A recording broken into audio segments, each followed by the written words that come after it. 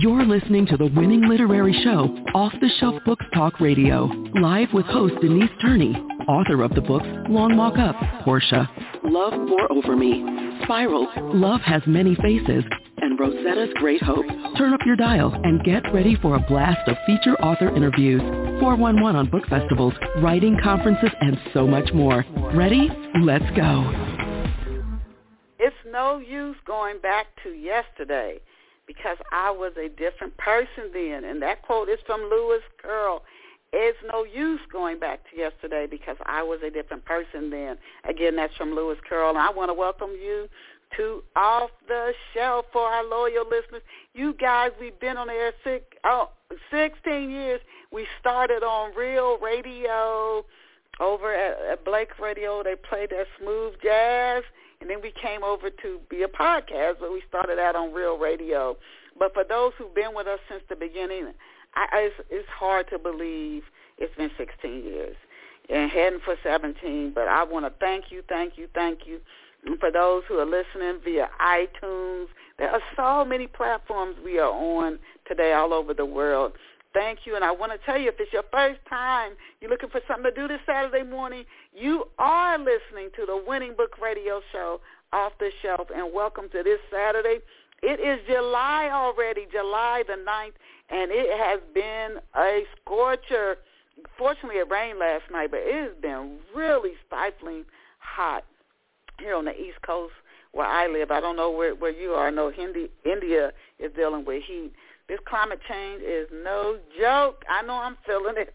But I want to welcome you again to our Saturday, July the 9th show. Thank you for joining us. We have an awesome author on deck for you today, and I'm excited to introduce her to you. But before I do, I want to ask you that, real life actually offers deeper, more complex mysteries than movies, even books. And it's not to say that books can't tell real-life mysteries in a powerful way. And in fact, Escaping Toward Freedom is just such a mystery and expense book. It pulls that off.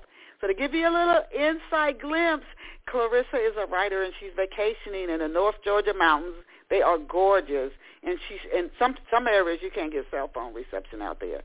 She's trying to get her creative juices going so she can write another blockbuster novel like her last novel, which was a New York Times and an Essence bestseller. She is in the mountains two full days when she spots what looks like a girl hiding by her cabin. And it's this event that literally changes her life and pulls her into a web that is based in part on real-life events, but it is absolutely shocking. I encourage you, if you love a mystery, to get a copy of Escaping Toward Freedom. It's an ebook and print. Escaping Toward Freedom. If you don't see it on your bookstore shelves, just ask the clerk or the librarian. You want to get a copy of Escaping Toward Freedom by Denise Turney. And now let us go and meet our very special off-the-shelf guest. And today's off-the-shelf guest is Julia Brewer Daily. And Julia has worked as a communications adjunct professor at Belhaven College, administrator and public relations director of the Mississippi Department of Education, and Millsaps College. Additionally, Julia was the founding director of the Greater Belhaven Market, a producers-only market. And as if that's not enough, she has also served as executive director of the Craftsmen's Guild of Mississippi. There's a woman on the go. And the organization operates the Mississippi Craft Center. Together, these organizations support as many as 300 artisans from 19 states. And Julia is also a wife, mother, and a pet lover. She is the author of the book, No Names to Be Given. You guys are going to love what she says on today's show. I learned a lot researching, so tune in, and there's still time for you to tell your friends, your neighbors, book lovers everywhere to catch Off the Shelf now so you don't miss an instant of what Julia shares. There's still time. You either join via the chat room, you can dial in via the phone, and I'll give you the dial-in number. It is 347-994-3490. Again, 347-994-3490. And I want to give you her website. Julia's website, and I encourage you to check her out online, she kept it simple, JuliaDaily.com, JuliaDaily.com, JuliaDaily.com. You can even go over there now, even as you enjoy the interview, and if you like what you see, you can bookmark her page. We are honored to have Julia Brewer Daily join us here on Off the Shelf this morning. Welcome to Off the Shelf, Julia. Hello, Denise. Hello, and welcome to today's show. The first few questions that I'm going to ask you, I ask every guest on the show. Again, 16 years on the air when I started, I didn't know what I was doing. So I just go right in to the questions, and listeners emailed me and said, we want to know a little bit more about the guests before you go into talking about their book. So to kick it off, can you, Julia, tell off-the-shelf listeners where you grew up and what life was like for you growing up? Well, Denise, I grew up in Mississippi, where it's very humid and very hot. I'm now in Texas, where it's 103 degrees every day, but drier. And I had an idyllic childhood. I was adopted from a maternity home in New Orleans, and I lived in Mississippi for most of my life. I say I'm a Texan with a Southern accent because we moved to Texas, and I lived most of my life in Mississippi to be buried in Texas. But I didn't realize until much later how tumultuous a time it was in the 50s and 60s in Mississippi. But, you know, like Oprah says, when you know better, you do better. And I think that is happening in my home state now. So I'm proud to be a native Mississippian, even though I was born in New Orleans. I came to Mississippi at 2 months of age when my adoptive parents took me there. Okay. Yes. And fortunately, we're all hopefully just learning to accept things that we need to change and then executing on those changes. Now, as a kid, born in New Orleans, coming to Mississippi, 2 months old, as a little girl, what did you want to be when you grew up? What did you see and say, oh, that's what I want to do? Well, Denise, as you probably know, back in those days, a woman didn't have very many choices. There were limited choices. So I thought you could be a nurse or a teacher. And since I couldn't stand the sight of blood, I became an educator. And I taught everything from kindergarten all the way up to the university level. Oh, good for you, though. Good for you that you kept going up. I mean, either way, it's a blessing that you're having an impact on a child's life, and maybe in ways that you might not imagine, because you don't know what's going on in a kid's life at home. So, but good for you. You went all the way up to the collegiate level. Now, who or what inspired you to pursue writing and book publishing? My mother was an English major, and my high school English teacher, Miss Smith, both of them taught me the love of great books. And I think every writer ultimately wants to write. Every reader ultimately wants to write the great American novel, don't you think?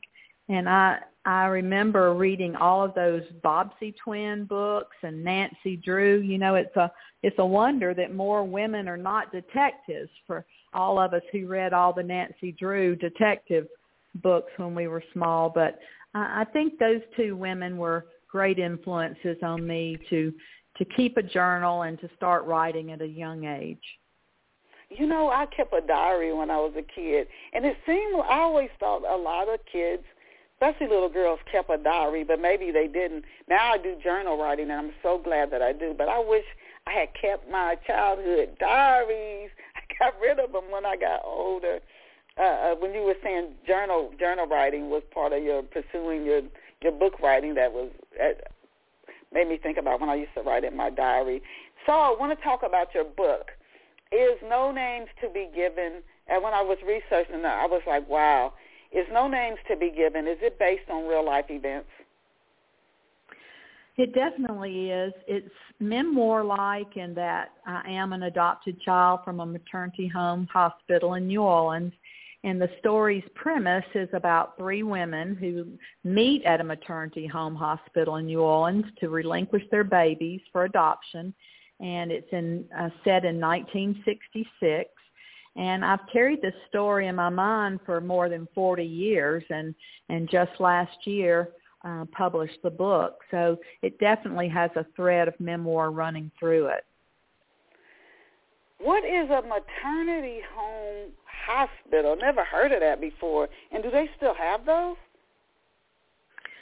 You know, Denise, there's so many young women today who don't know about this entire era of time, probably from the 30s through about the 80s. Young women who found themselves pregnant and unwed were practically forced by their families and society to go to these maternity homes and to give up their babies for adoption. So this happened to hundreds of thousands of women during that time. It was actually named the baby scoop era because there was so much guilt, so much shame heaped upon these unwed mothers, and they relinquished their babies for adoption and had to look back and pretend nothing happened. They had to return home. A lot of young women disappeared from their high schools, you know, and came back as if nothing happened. But of course, you know, those experiences left a lot of grief in these women over the years, wondering what happened to their child if they gave their child to a good situation. You know, they wanted what was best for their child, and they just hoped that they did the right thing.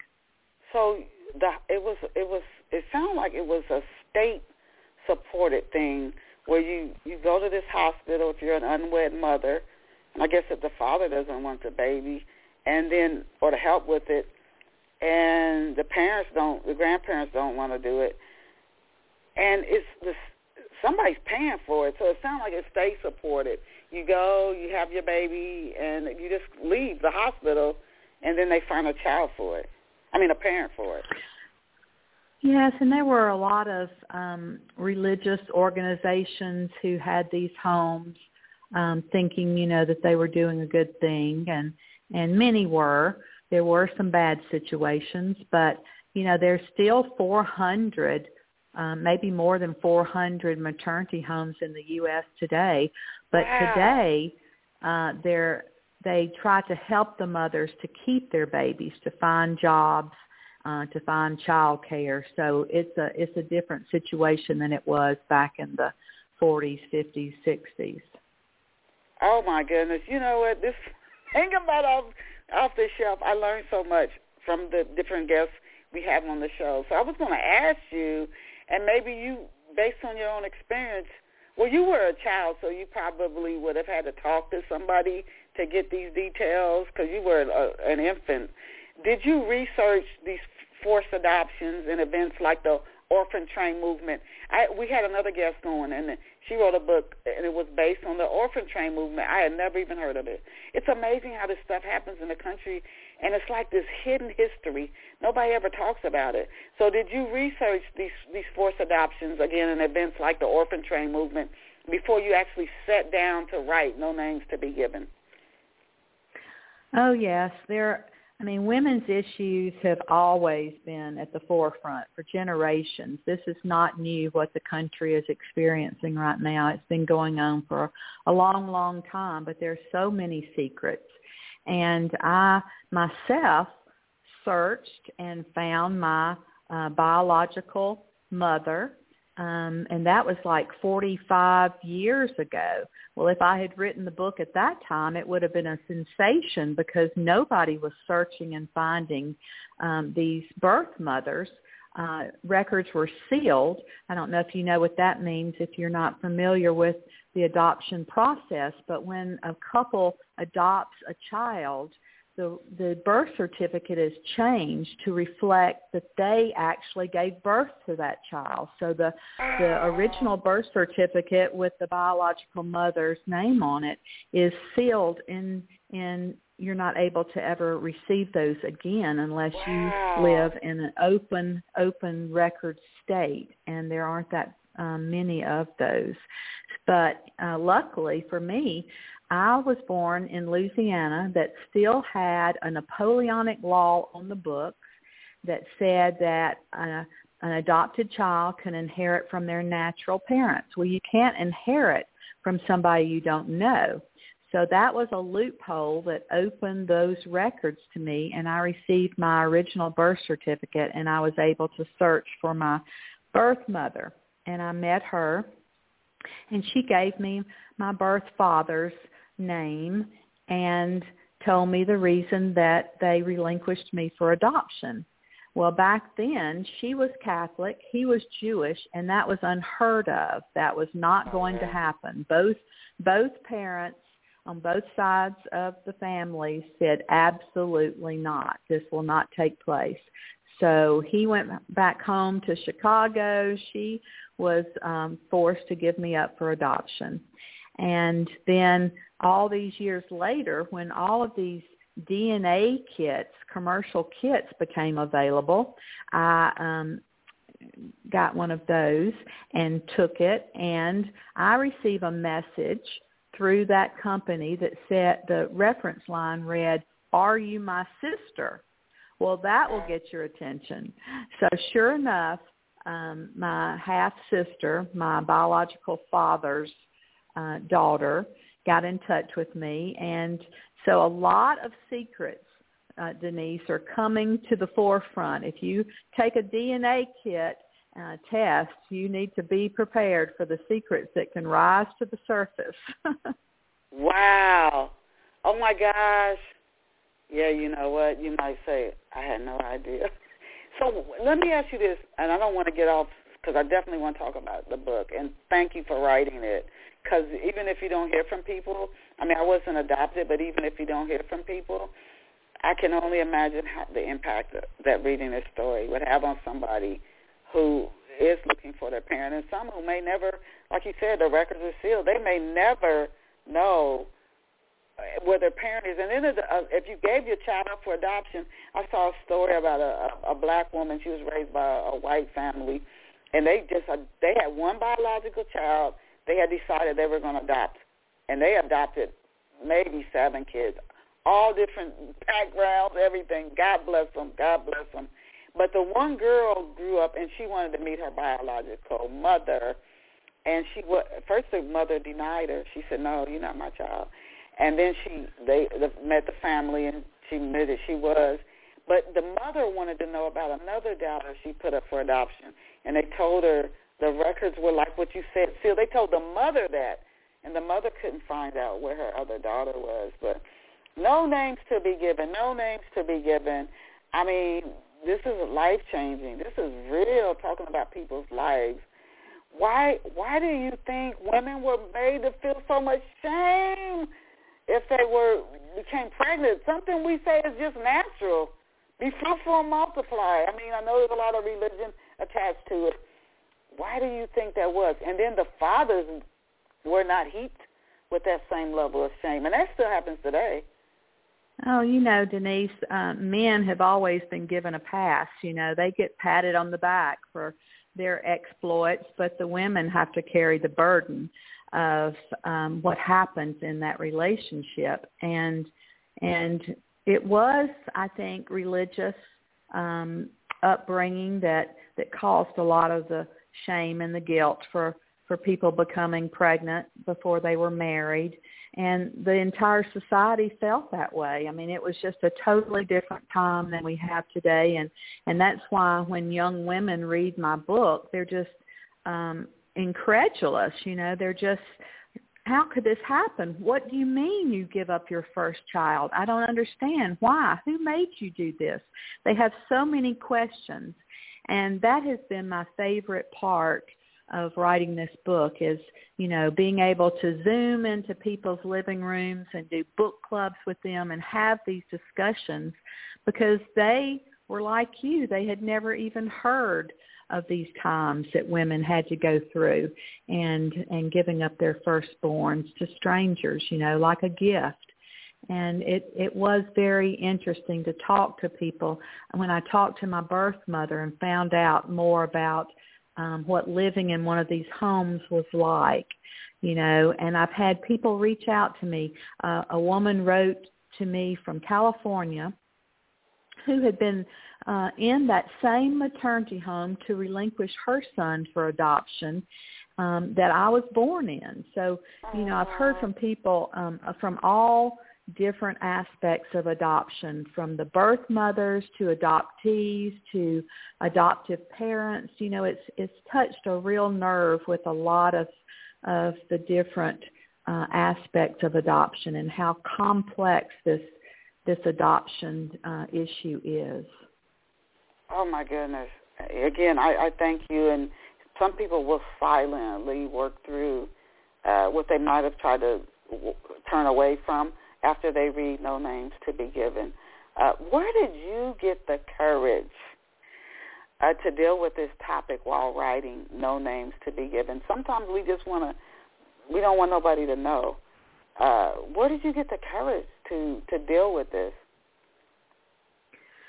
Well, it was a little therapeutic to put these words down on paper, because you have emotions living so deep inside your core that you really don't address them for many, many years.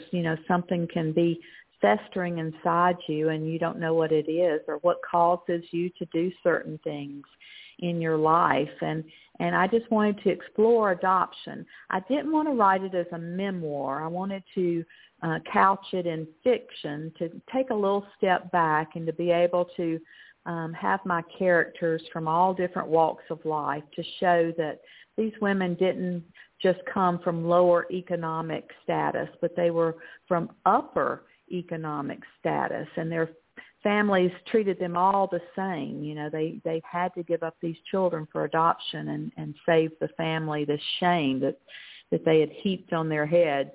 And I just wanted to take a step back. It was not my story to tell, because my birth mother was still alive and she had children that she had not told. So these secrets were still living, long after I was an adult. And I didn't want to, step into their own story and to announce that to the world if she wasn't ready to. And when I met her, Denise, I told her that I'd had a wonderful childhood. I thanked her for giving me life. And she was so excited to meet me and to find out, what my life had been like, because she said that she prayed in every cathedral in Europe that I was in a good situation, because she would see a story about child abuse and she would wonder, did I give my child to that type of situation? So, she worried all of her life, wondering if she had done the right thing. So I was glad to put her mind at rest about that and to tell her I had a good childhood. Oh, what a blessing. Now, what time period is No Names to Be Given in, and why did you choose this particular time period? Well, my own adoption was in the 50s, but I pushed it forward into the 60s to begin the story, so that the maternity home was like the one that my birth mother was in when she relinquished me.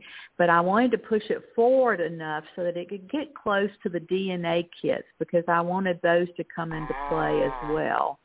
So I pushed it into the 60s, and it spans 25 years. These women give up their babies for adoption, and then they're brought back together by a blackmailer who threatens to expose their secrets all the way to the White House. Wow. So I did use that window of time to show that secrets were still being kept. Oh, my goodness. This sounds so exciting. Now, can you introduce us, tell us about their personalities? What are these women like? What are their relationships with their parents like, the fathers of the children? Can you introduce us to the three women who are expected to give their children up for adoption at this maternity home hospital in New Orleans? How old are they, and what are their personalities like? They're all very young. They're all 17, 18 years old, and one came from Illinois. She had a bad situation with a stepfather in her life, and so she ran away from home, and she became an exotic dancer on Bourbon Street in New Orleans and fell in love with a mob boss. And so that was a lower economic situation. But two of my characters were upper class families. One was an evangelical minister's daughter who he was kind of modeled after Billy Graham, you know, an internationally known minister whose daughter became pregnant through an assault. And then a young woman from North Carolina from a very nice horse-raising farm there who went to the University of North Carolina and fell in love and had a biracial relationship. So, of course, that was very taboo back then, and she was forced to give up her baby for adoption. Okay. And how are these women, their personalities, how are they? Or like, is one of them timid, or is one of them really bold? In what ways are they alike? And how are they different? And when you think about their strengths, their fears, how are they different? How are they like? Are any of them like really bold? And I know this is in the 60s, but there were women who were like bold back then. Just like all times, there have been women who were very bold, regardless of what goes on in society.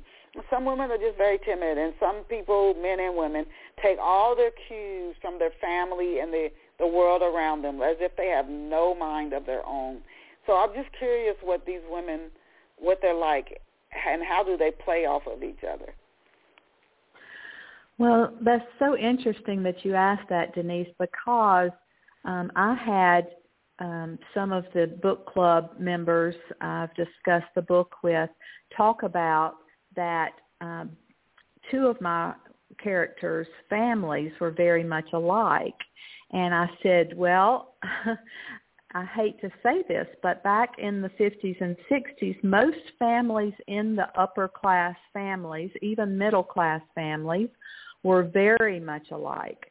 You would not be able to tell them apart because everybody followed these same invisible rules, these same guidelines for their lives. And society, pushed them along in the same path. And so they were very much alike, and they did have to march to those same drum beats that their family set for them. Now, the character who came from Illinois and ran away and was an exotic dancer, she was quite bold, and she became quite a strong businesswoman and owned her own club there in New Orleans and became kind of the mother figure for these other two women who came to the maternity home that she met. She took them under her wing and kind of became their camp counselor, if you will, during their time in the maternity home. And I've been told by these birth mothers who actually lived in these maternity homes that you became very close to the women you were in that situation with. It was kind of like being in a foxhole in battle, with these people that you got to know so well, even though sometimes these maternity homes would change their names, not even let them have their same names or talk about where they were from. The secrets were so thick there that they had to be so careful that anybody might find out that this happened to them. Wow. Oh, my goodness. Oh my goodness. Just listen to you. So when you start the story, no names to be given, does the book start when the girls are teenagers and they're pregnant and they're in the maternity home hospital? Is that where it starts? And how old are they when No Names to Be Given ends? The story begins with a prologue, and I know that is, sometimes people say they hate prologues. They don't want you to use prologues, but I love prologues. Every time I pick up a book, it kind of immerses you into what's going to happen, give you a kind of a glimpse, especially in thrillers, what's to come, and then you look forward to it as you go through the chapters. So it actually begins in the maternity home with the women just having given birth to their babies. And then chapter 1 begins in chronological order back in the 60s when these girls were in high school living at home with their parents.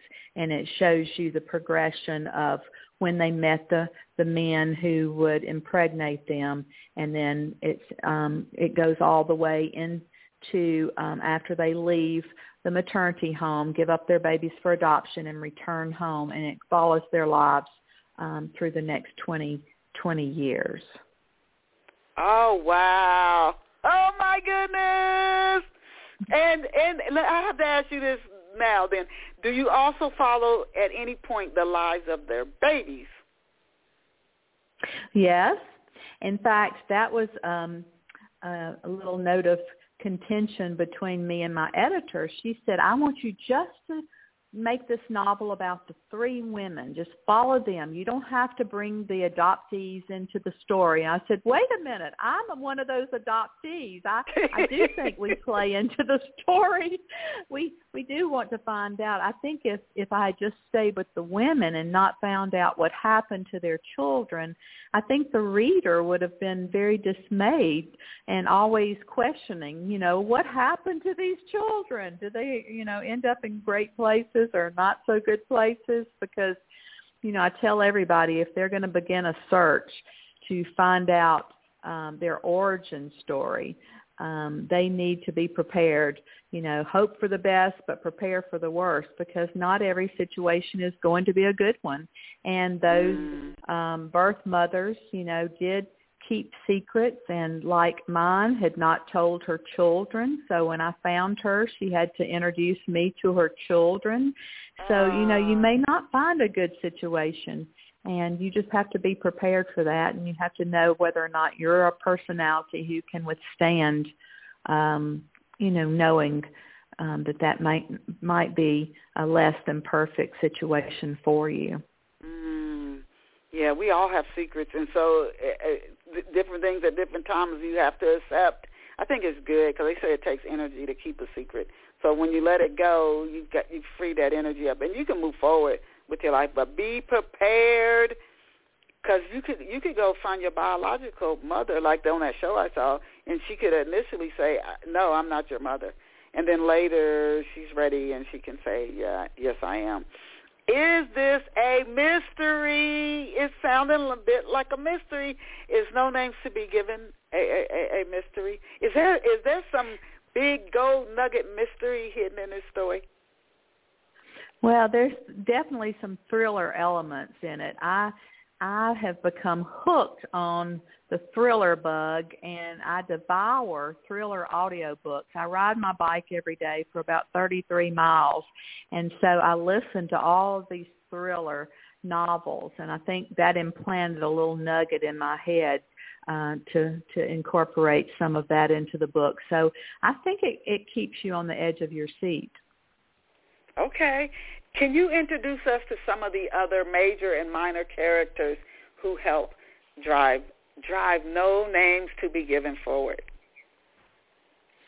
Well, definitely the parents do, especially Fate is the daughter of the evangelical minister, and her mother is a very important character in the book. And like I said, they want to pretend it didn't happen to their child. These parents dropped these women off at this maternity home, and they had no contact with them for 6 to 8 months. And so they pick them back up, and they say, "Are you okay?" And they say, "Yes, I'm fine." And that's the last time it's discussed. And that is very true to life and how that actually happened from what I understand. And so she comes into play later on in the book with a section that people cheer for when that happens. But definitely the parents, especially when the North Carolina parents found out that their daughter has had a biracial relationship, and how they berate her for that. And then she ends up marrying someone and going all the way to the White House. So her husband has a lot to play in the book as well, being President of the United States. So it becomes very interesting. And, all those secrets that we hear about now in the news, everything is so instant news now. We know what happened to someone practically as it's happening. But back then, that was not happening. Things were not reported every minute. So secrets were definitely kept and didn't come to light unless people wanted them to. And, that's what I'm hearing now with these DNA kits. The most prevalent thing that comes to light is that people who thought that their biological father was their father all their life, they find out he's not their biological father. Oh, my God. And that is happening so much. And for people not to tell their children that they were adopted, and then for them to find out as an adult can be devastating. Your whole life was built on a lie. So those are all coming into play with these commercial DNA kits. Let me ask you this: when you do a DNA, because I had thought about it, I told a friend of mine she does the research in the family tree, and she's done it for decades. I said, I don't want to know about no health stuff. She said, it depends on what you check off, what you tell them you really want to focus on. But how would you know that your parent wasn't your parent through a DNA test? How would you know that? With these commercial kits, it matches you up with second, third cousins. And then if there is a close sibling match or a close parental match, it will show up on there. It won't give you an address or anything like that, but it'll say, John D. is your parental match. And see, that's what happened when my half-sister contacted me. It showed up as a sibling match. And she knew that she only had one sister, or she thought she only had one sister. Oh, my gosh. And the same thing happened on my biological father's side of the family. A first cousin reached out to me. He's a professor in California, and he said, who are you? I know all of my first cousins. And I said, well, not necessarily. I'm on the wrong side of the family tree. And I explained to him, and he had actually grown up with my biological father in Chicago and was able to kind of introduce me to my biological father's side of the family. So that has been a lot of fun. Oh, my God. Bless you. Now, do any of the fathers have a lot at stake? This is a reason why they want to hide in indiscretion. That they have don't get a story away, but they have way too much to lose if any of the fathers, it was found out they're the father of the child. Well, definitely, all of them do, and it would be a spoiler alert if I told you exactly why, but. Definitely, they are all intertwined together, and the fathers end up having a lot to lose. One, of course, with the assault, he would definitely be put in prison if that had come to light. If it wasn't a he said, she said kind of situation, But, yeah, they definitely have a lot to lose in this book. Oh, my God, this story is, you got to read this story, No Name to Be Given. Can you tell us about So tell us about some of the places where the story unfolds. Does it open in New Orleans or Mississippi? Where are some of the places that readers get to travel as they read No Names to Be Given?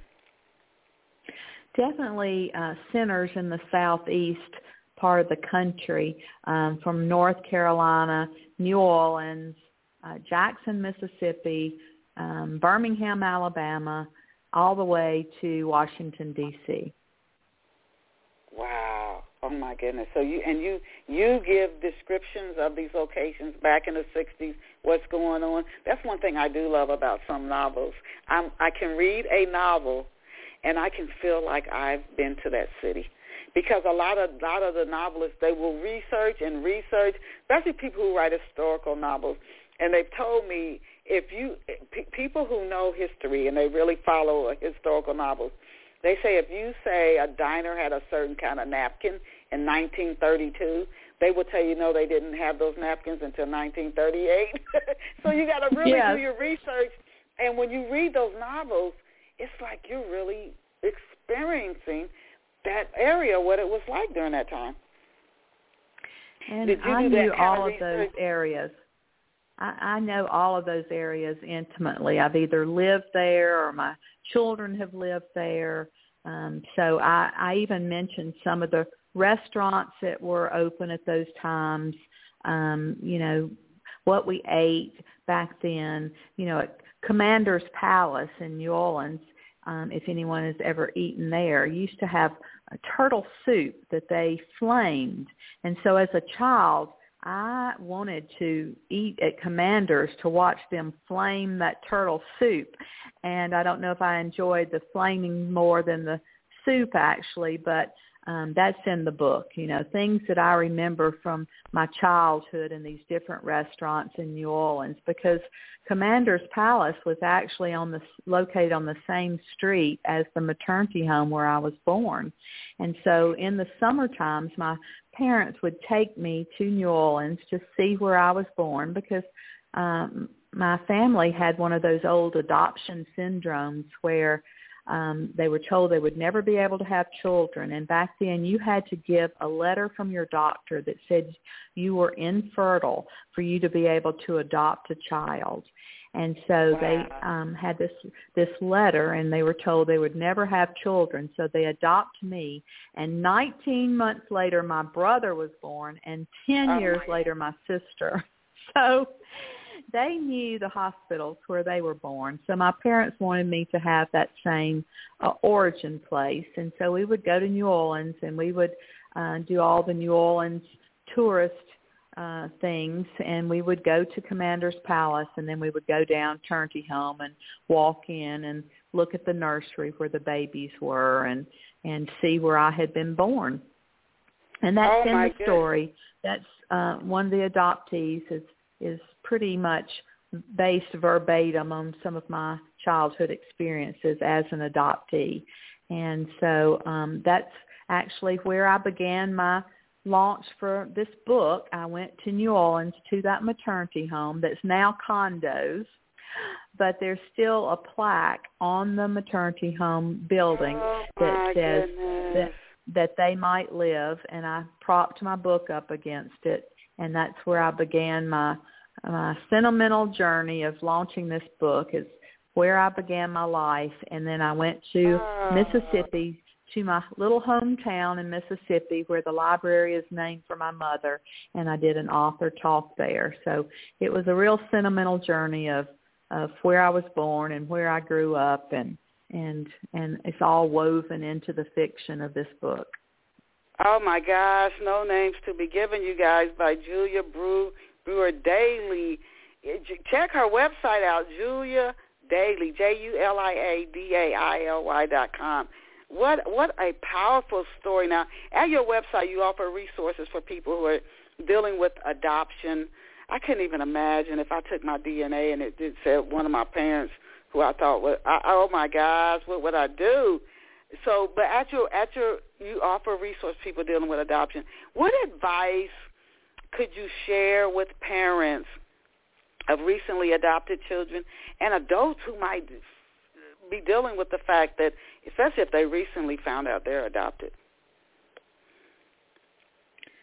You know, this is so personal to me, and millions of people have adoption in their immediate family. And I hope that this story, that they know that this story that I've written sparks a conversation about this complex topic of adoption, because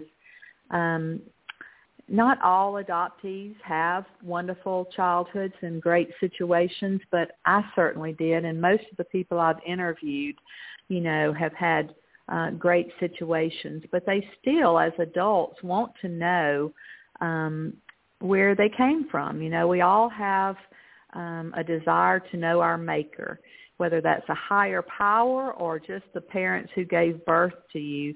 You still have this desire inside you to know where you came from. And so I would say to people who are adopting children, because my own daughter believes in adoption, and she adopted 4 older children after she had had 2 of her own. And they were 10, 8, 16, and 12 when she adopted them. And they've blended beautifully into our family, and we feel complete because we have them in our family. And, of course, they have questions, and we try to answer all their questions. We would never keep secrets from them and would offer them anything that they would like to know about being adopted. So I just think that adoptive parents should be open and say, of course, you know, we didn't give birth to you, but you grew in our heart, and we wanted you to be a part of our family. And then people who are giving up their children for adoption, I think is the ultimate gift, you know, for you to want what's better for your child, whatever situation you're in. A lot of people, if they're dealing with addiction or, you know, horrific issues in their life and they want to relinquish a child for adoption, then, you know, of course, giving your child to a better situation is certainly a huge gift. So I applaud them if they can do that. It doesn't do away with the grief and the worry that you're going to have all of your life, but at least you hope that your child is going to have a better life than you could give to them. Yeah. And it's also possible to do an adoption, and sometimes the adoptive parent and the natural born will still both be involved in the child's life to some degree. I've also heard of that. Now, I wanted to ask you, have you ever looked into why adoption? I mean, and I'm so happy you had a good experience like that girl on that show I watched. Her adoptive parents were just amazing. Have you ever looked into why adoption is so expensive? I had a former colleague who they were looking into adoption. They were redoing their home, and it's just so expensive. Have you ever looked into why is it so expensive, especially when you consider how many children there are in foster care and orphanages in the world? You know, I think bringing children in from other countries is definitely so expensive, and my own daughter did that. So there's a lot of expense, a lot of red tape, a lot that you have to go through to receive those children. But I hope that this book calls attention to the hundreds of thousands of older children who are in the foster care system in this country who so desire a home. And I think that they can be adopted for not a lot of money. And I just hope that people will consider, you know, looking at these older children and adopting them. You know, adopting infants has always been a large expense, whether somebody's going to pay the expenses for the pregnant teenager, you know, to have this baby or what. But there have always been a lot of expenses. Even these maternity homes, the parents back in the 60s, a couple of $100 was a lot of money, and they had to pay for their daughters to stay in those maternity homes. So there's always been a money trail associated with infants. But I think that people can find older children and experience a wonderful, loving relationship with them and build their family. with the older children. Oh, you're such a blessing. What have readers been saying about No Names to Be Given? What have you been hearing from readers? Well, that's my favorite part, and all these people reach out to me and tell me, you've written my story, or, I've been worried about this child that I placed for adoption, and you've made me feel better because, you told your story through the character of Julie in the story.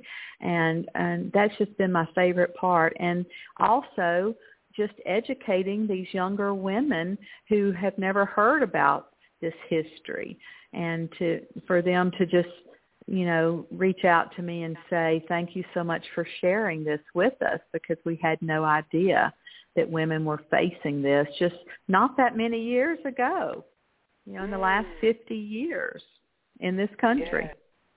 Yeah. Now, will there be a sequel to No Names to Be Given? A lot of people have asked me if I would write a sequel to this and follow the adoptees, into their lives.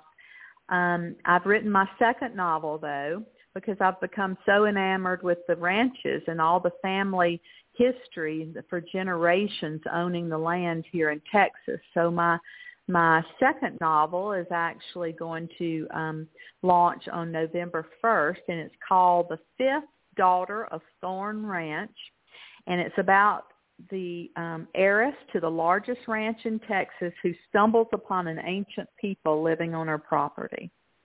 Wow. Oh, that sounds interesting. When is that story set in? What time period? It's present day. It's a contemporary ranch with an ancient secret. You like mysteries. You did say you like thrillers. Now you do so much.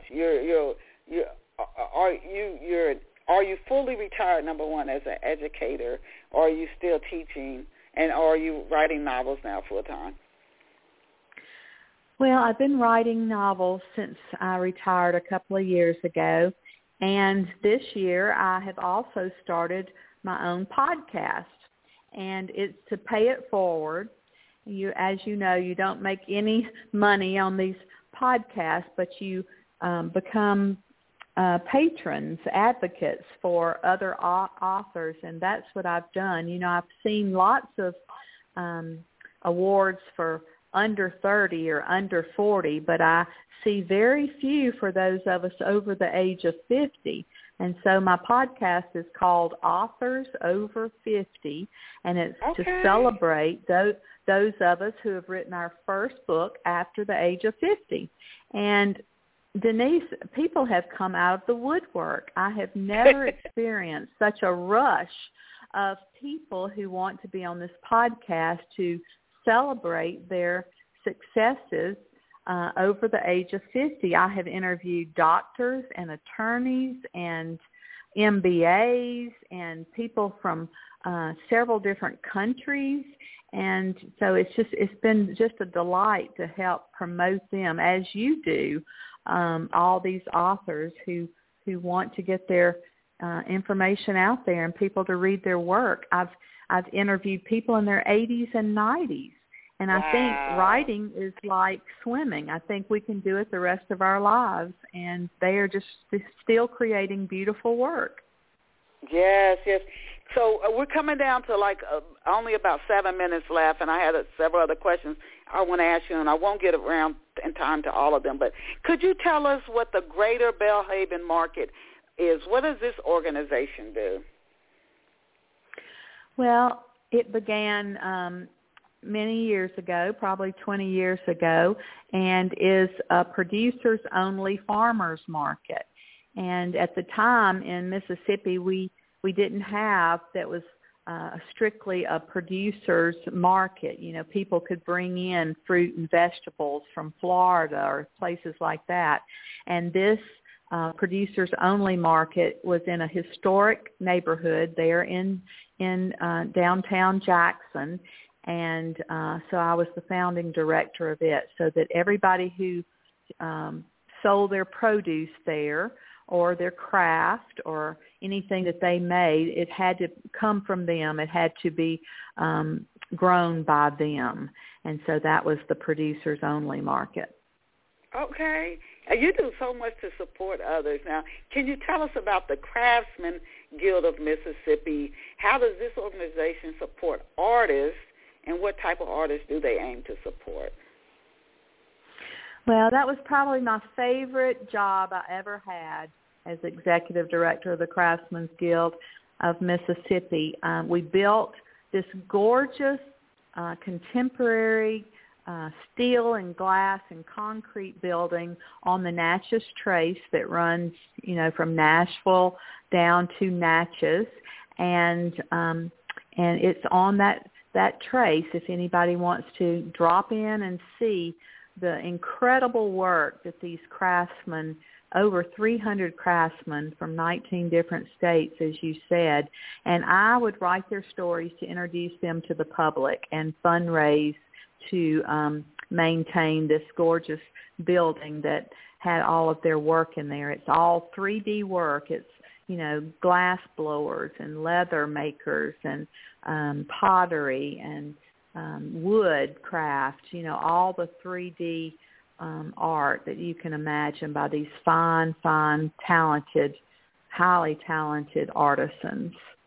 You can buy their work there. You can take classes there.